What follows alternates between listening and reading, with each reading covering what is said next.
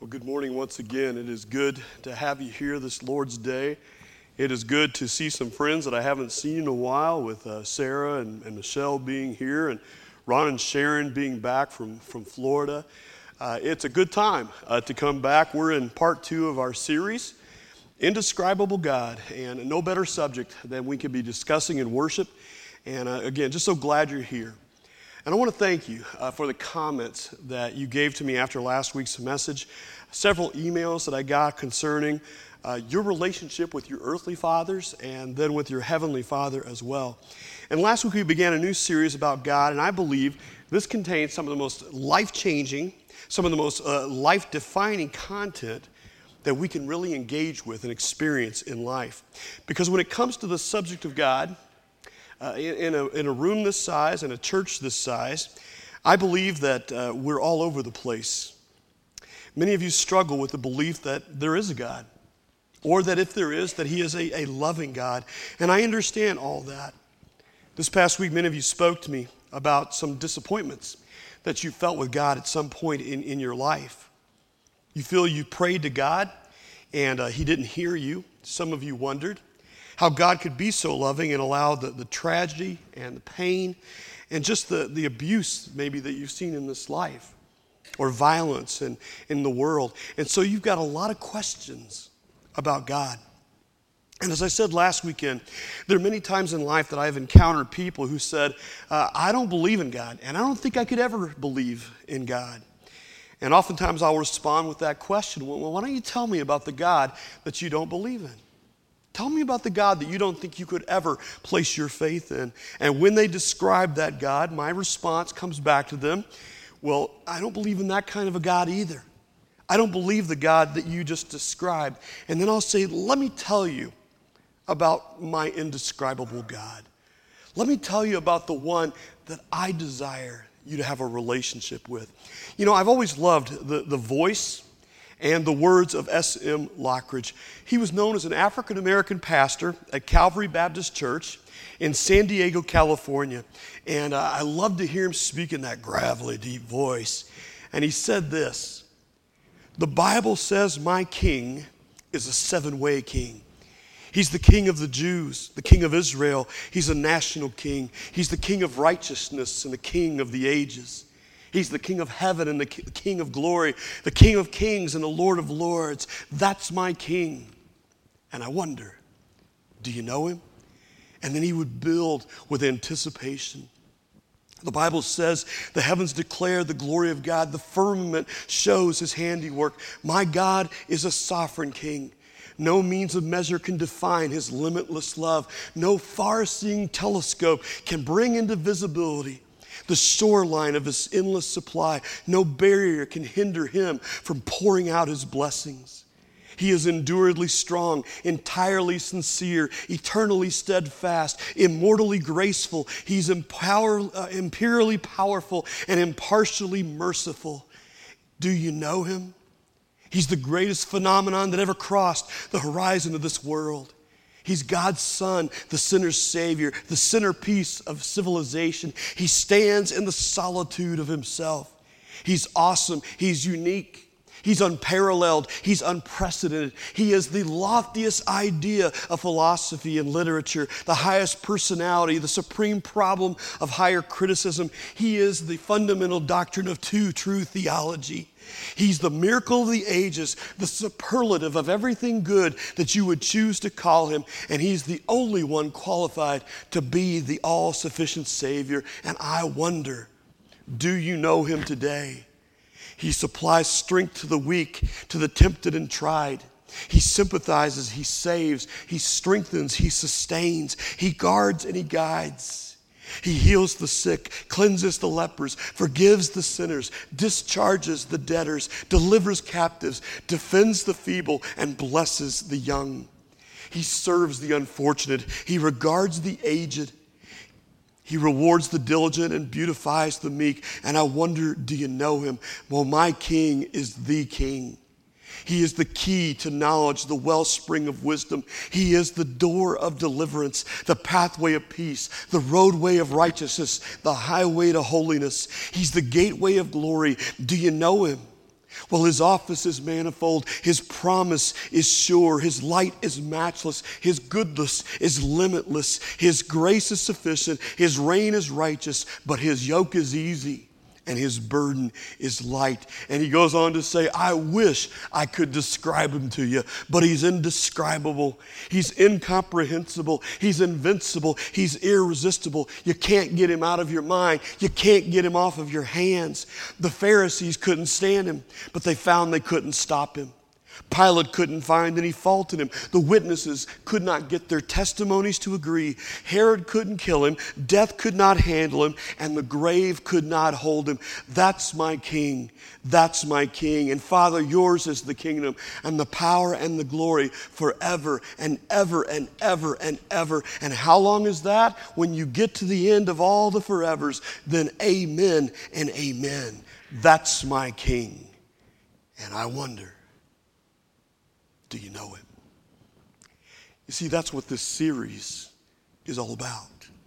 Helping you discover the indescribable one and praying that you see God, that you experience him in a deeper relationship if you already have one, or perhaps in new ways, and learn about him in ways that maybe you've never understood or applied within your heart, in ways you've never seen him before. Ben Merrill was a preacher several years ago in Missouri, and he was at an airport about to catch a flight in the gate area and struck up a conversation with another guy who was also waiting for his plane. He learned a little bit of this man's story. The guy was 40 years old. He was flying out for his company to represent them at an electronics convention to kind of market for them. And he asked Ben Merrill, what do you do?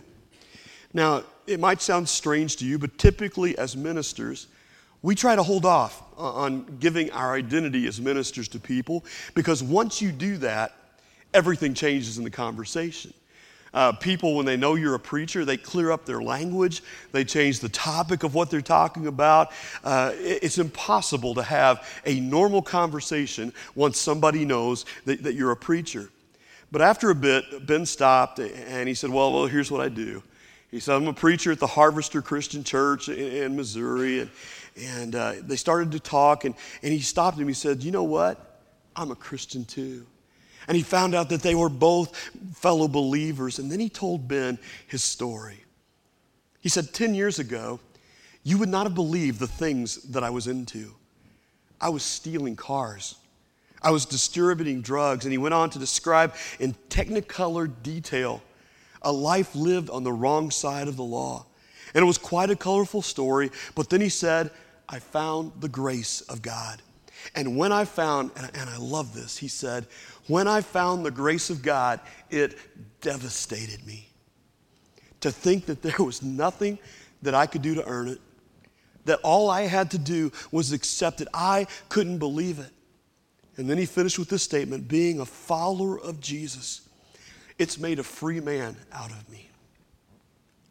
Being a follower of Jesus. Can you say that? Can you say, ladies, it's made a free woman out of me? Men, that it's made a free man out of me? And that surprising statement, it comes to some of you because some of you would believe just the opposite. You believe that becoming a follower of Jesus means exactly the opposite of becoming a free person. I mean, as an individual. But here's a guy who had no hope. He had no freedom. He had no future. He had no forgiveness. And for most of his life, he thought he was too far gone. He thought he'd made too many mistakes. But he experienced the amazing grace of Jesus Christ. And friends, this again is the indescribable God that I want all of us to come to know.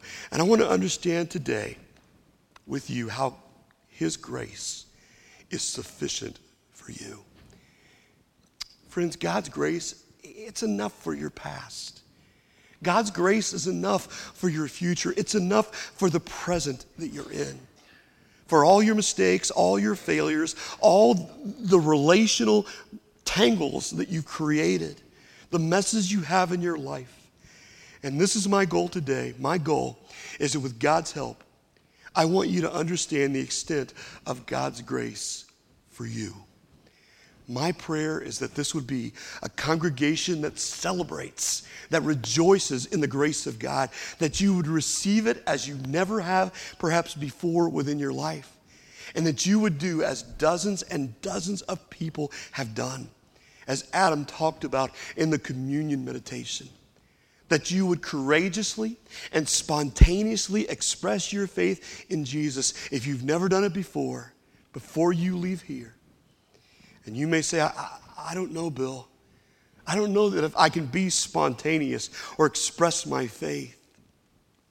But friends, when you experience God's amazing grace, it leads you to do some pretty amazing things with your life. Now, what does the Bible talk about when it mentions God's grace? Because we miss the truth of grace so many times because we put it in human terms. We take our understanding of grace. If we talk about somebody who's gracious, we'll say, well, you know what? He is such a gracious guy. Or she's such a gracious host in her home. We think of grace as being nice. That grace means that you're tolerant, that you're kind, that you're patient. But what does the Bible mean when it talks about being gracious? Well, I want you to see this morning that God expresses grace in a unique way. Jesus tells a riveting story in Matthew, the 20th chapter, and I'm going to ask you to turn in the scriptures there with me. I think it's fitting that we go to the book written by the tax man in the month of April here. He writes the account down in Matthew 20 of a vineyard owner who's very generous with his payroll. And we'd all like to work for somebody like that, right? And the story begins in Matthew 20 in verses 1 and 2, and Jesus says this: "For the kingdom of heaven is like a landowner who went out early in the morning to hire workers for his vineyard.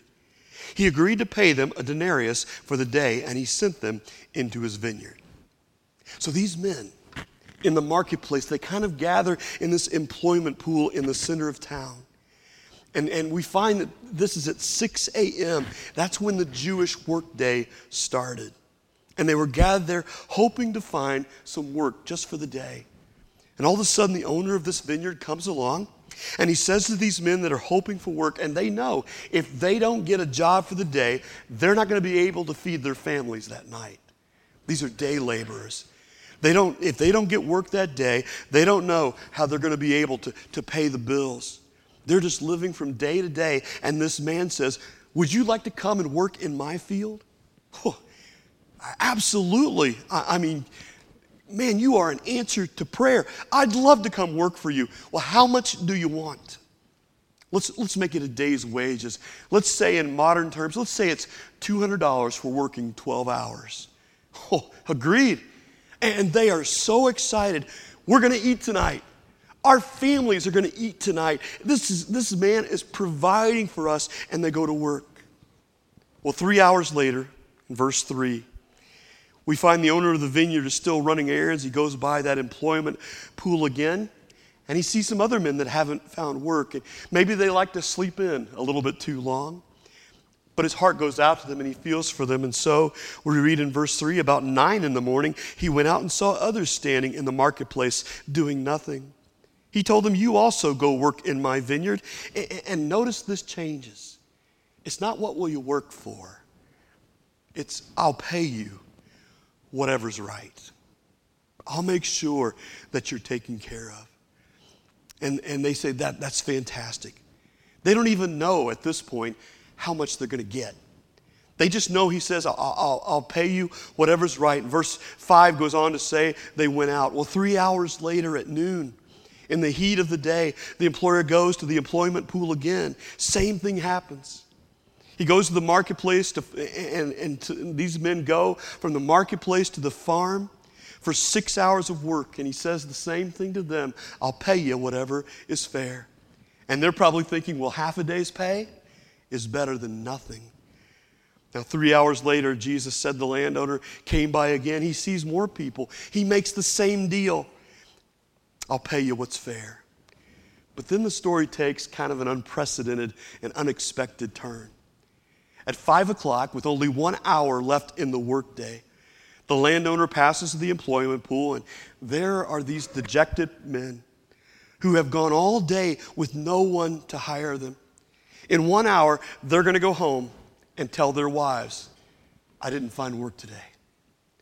In 1 hour, they're going to go home and look into the eyes of the children that they know they can't feed for that day.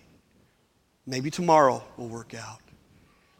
But verse 6, about 5 p.m, he went out and found still others standing around. He asked them, why have you been standing here all day long doing nothing? Because no one hired us, they answered.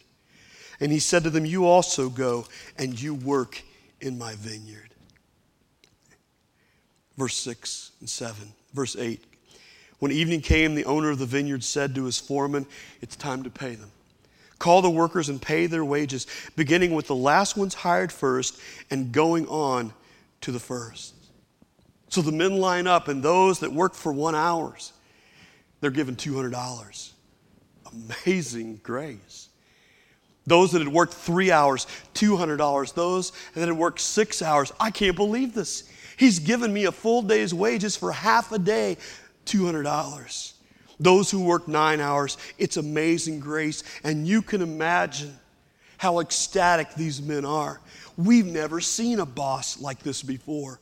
We've never seen someone so free with their finances. And then, as you might guess, they come down to the men that had worked all 12 hours.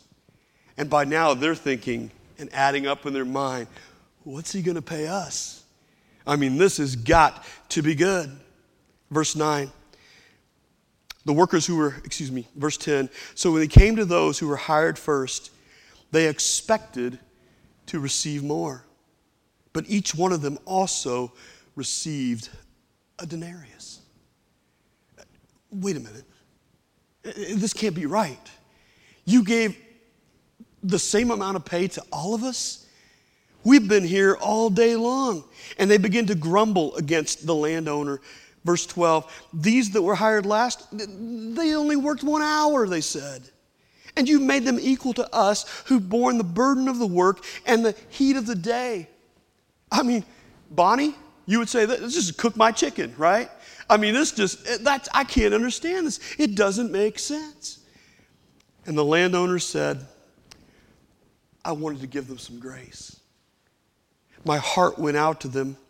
He answered one of them, verse 12 or 13, I am not being unfair to you, friend. Didn't you agree to work for a denarius? Take your pay and go. I want to give the one who was hired last the same as I gave to you. Don't I have the right to do with what I want with my own money? Or are you envious because I am so generous? And so the last will be first, and the first will be last. You see, he wanted to give what was not deserved, even to those who perhaps needed it the most. Now, to fully understand what grace is, I think it might be helpful just to explain from a biblical perspective what justice and mercy mean. And you've got this there in your outline. Justice, it means getting what I deserve. It's the thief on the cross looking at the other thief who's insulting Jesus and saying, don't you fear God? We're getting what our deeds deserve. Mercy is not getting what I deserve. But grace means getting what I don't deserve. Let me put this into an illustration that maybe this will help you understand. Let's say that after the service today, you go out to the parking lot, and you walk up to your car, and I'm standing there next to your car with a key in my hand. And I have just made a big scratch down the side of your car. I just keyed your car, okay? I mean, I've taken it down to the metal, and you look at me and say, Bill, what are you doing? And I look at you and say, I'm so sorry. I mean, I just got angry. You know, you slept through my sermon, and so I felt like I needed to get back at you somehow. But now that I see what I did, I am so sorry. Now, in that point, you got one of three options, right? You can extend to me justice, you can extend to me mercy, or you can extend to me grace. Now, if you want to extend to me justice, you'd say, Bill, this isn't right. You have defaced my property. I'm going to call the police. We got to fill out a report on this. Bill, you're going to do some hard time for this, right? I mean, you're going to get what you deserve. And admittedly, yeah, I would deserve that. Or you could extend to me mercy. You could say, you know what, I did fall asleep during your sermon this week, Bill, and I know you're upset. I tell you what, don't worry about it. Let's just forget about it. That's mercy. I don't deserve that. But grace, what does grace look like? Grace would look like this. You would look at me and say, Bill, I can see you're sorry. And you reach in your pocket and you take out the keys to your car and you say, Bill, you know what? Why don't you just go ahead and take the car? I want it to be yours. In fact, let's go down to Marathon on the corner. I'm going to top it off for you. I want you to have a full tank with this car. And Bill, why don't you go to the body shop and find out what it's going to cost to repair that key scrape and have it repaired, painted like it was factory new, and you just send me the bill, okay? That is grace. That's amazing grace. Now you can see the difference between justice and mercy and grace. It's getting what I don't deserve, and that is this indescribable God. This is the God who gives triple bonuses to people who walked into faith with only 1 hour left to work. Sometimes, many times, all the time, God gives us so much better than we deserve. Now, some of you here this morning, you grew up in performance-oriented homes. The underlying message from your parents and your household was if you behave good enough, if you speak well enough, if you achieve well enough, then you'll be loved. We'll love you if you can live up to our expectations. And you grew up in an environment like that, and you never knew, am I good enough? And without realizing it, you have taken that relationship, that same point of view with your parents, and you have transferred that over to God. And you think God is the same way. That somehow with God, you've got to measure up. Somehow with God, you've got to perform well enough. And you have worked out within your heart and life this performance plan with God of some kind, that you have to pay a penance, that you have to do good enough and overcome the bad. And friends, that would not be grace.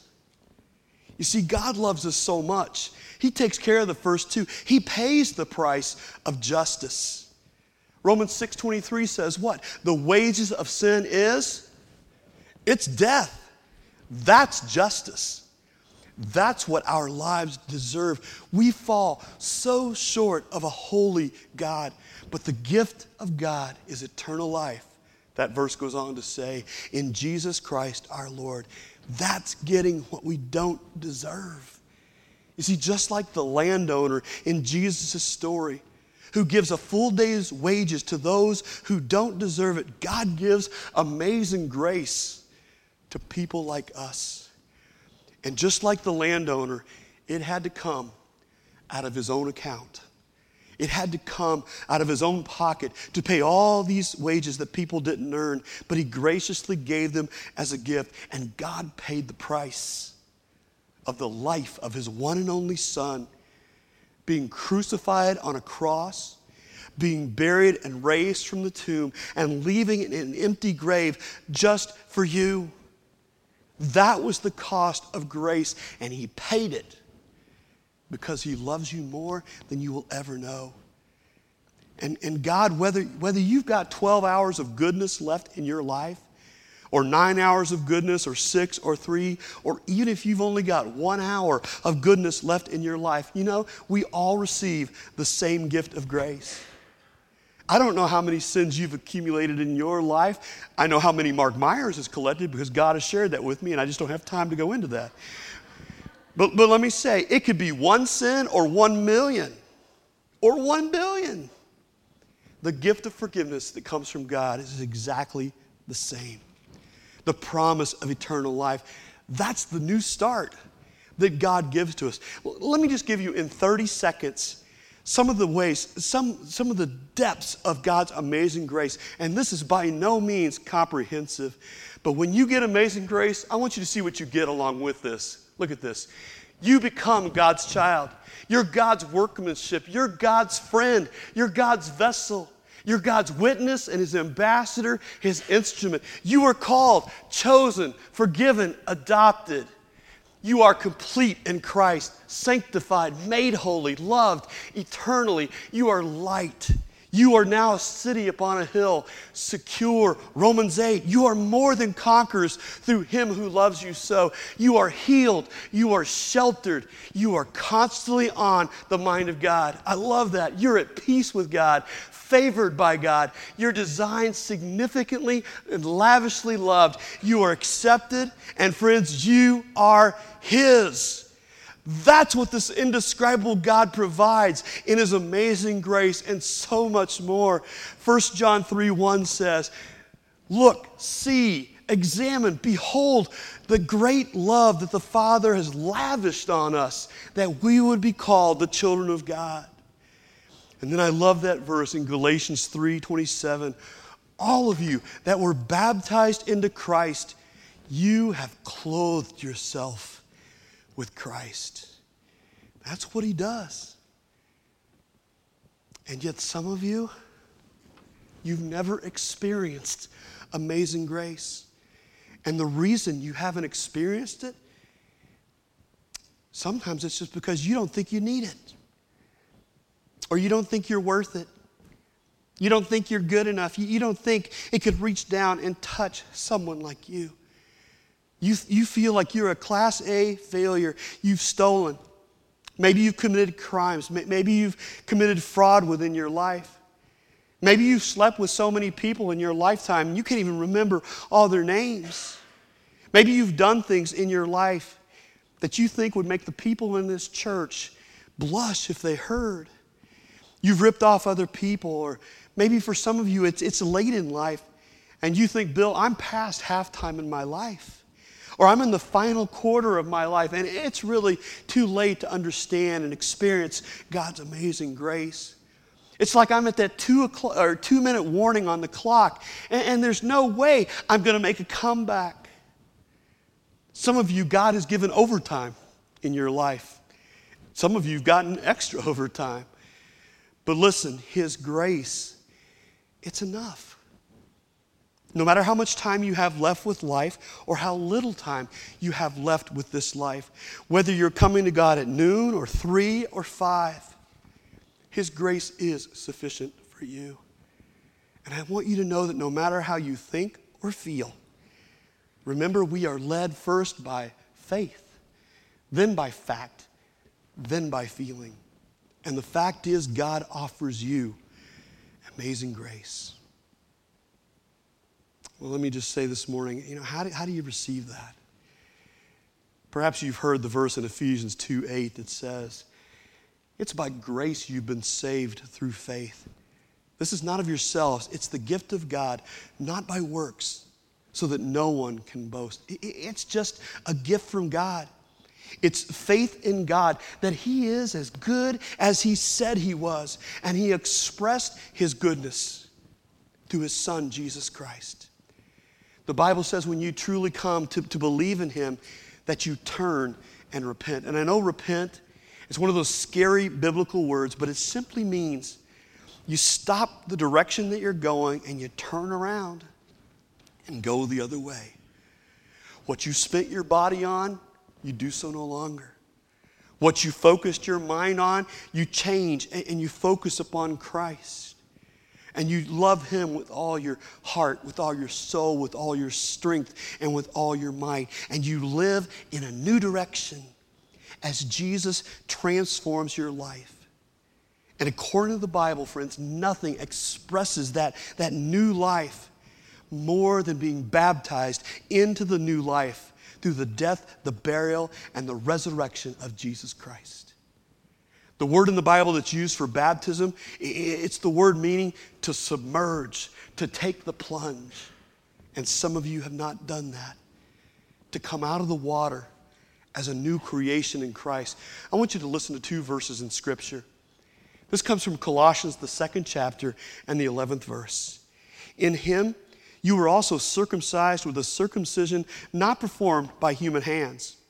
Your whole self, ruled by the flesh, was put off when you were circumcised by Christ having been buried with him in baptism, in which you were also raised with him through your faith in the working of God who raised him from the dead. And Romans 6:3, or don't you know that all of us who were baptized into Christ Jesus were baptized into his death? We were therefore buried with him through baptism into death, in order that, just as Christ was raised from the dead through the glory of the Father, we too may live a new life. Now, when you think about baptism, why would God give us such an action? I mean, when we're kids and we go into the water, we're playing at the pool, we were told we're not allowed to dunk each other, right? It's not the socially acceptable thing to do. You go to the local pool at the Y and you do that, and they're going to kick you out and take your membership away. Why in the world would God ask us to be baptized? I think there's two reasons. One is theological, and one is practical. The theological reason is found in every one of those passages we just read. It's our association with the death, the burial, and the resurrection of Jesus Christ. You see, ultimately, it is Jesus that saves. It is through his death. It is through that watery grave that you go down as a worldly, stained person, but you come up resurrected as a new creation, made brand new. The old is gone and the new has come. It is a tangible expression of the death, burial, and resurrection of Jesus. But the second reason is a practical reason. And I think that's because baptism, it overcomes our individual pride. You know, if there's one thing that keeps you and me from God, one of the biggest things really, it's our pride. And I'll just admit it, it's humbling to be baptized. If you've got a risk or a fear of water, for some of you, you don't want to give up that new hairdo that you just got, or putting yourself in the hands of another person and you're trusting them. I mean, it's a little fear-inducing and it's humbling. You're going public in your faith for Christ. And let me just say, if you have objections to being baptized, if you can come up with the reasons why you shouldn't be baptized, then friends, that's the very reason you should. Because it's your objections, it's your reasons, not God's. God was very clear about it, and the one who gave his life for you commands it. It makes you moldable before God. It places you in the hands of God. James 4:10 is a verse that says this: humble yourselves before the Lord, and he will lift you up. Now, Roger didn't know I was going to do this, so this is going to mess with me. I know this is, and maybe I'm not going to do well with this. I don't play guitar much. But there's a song that was written and picked up by a guy named Chris Tomlin that I just want to share a little bit with as we close my sermon this morning. I don't need that.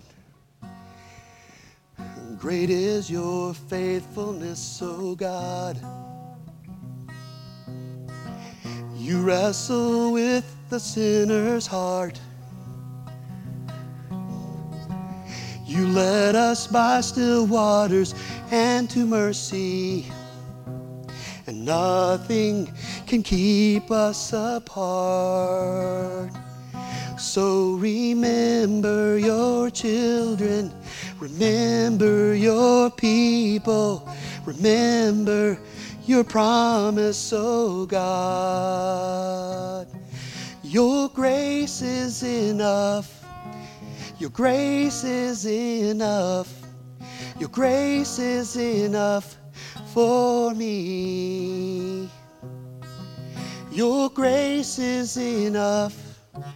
Your grace is enough.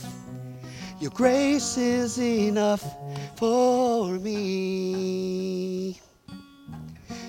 Great is your love and justice, God.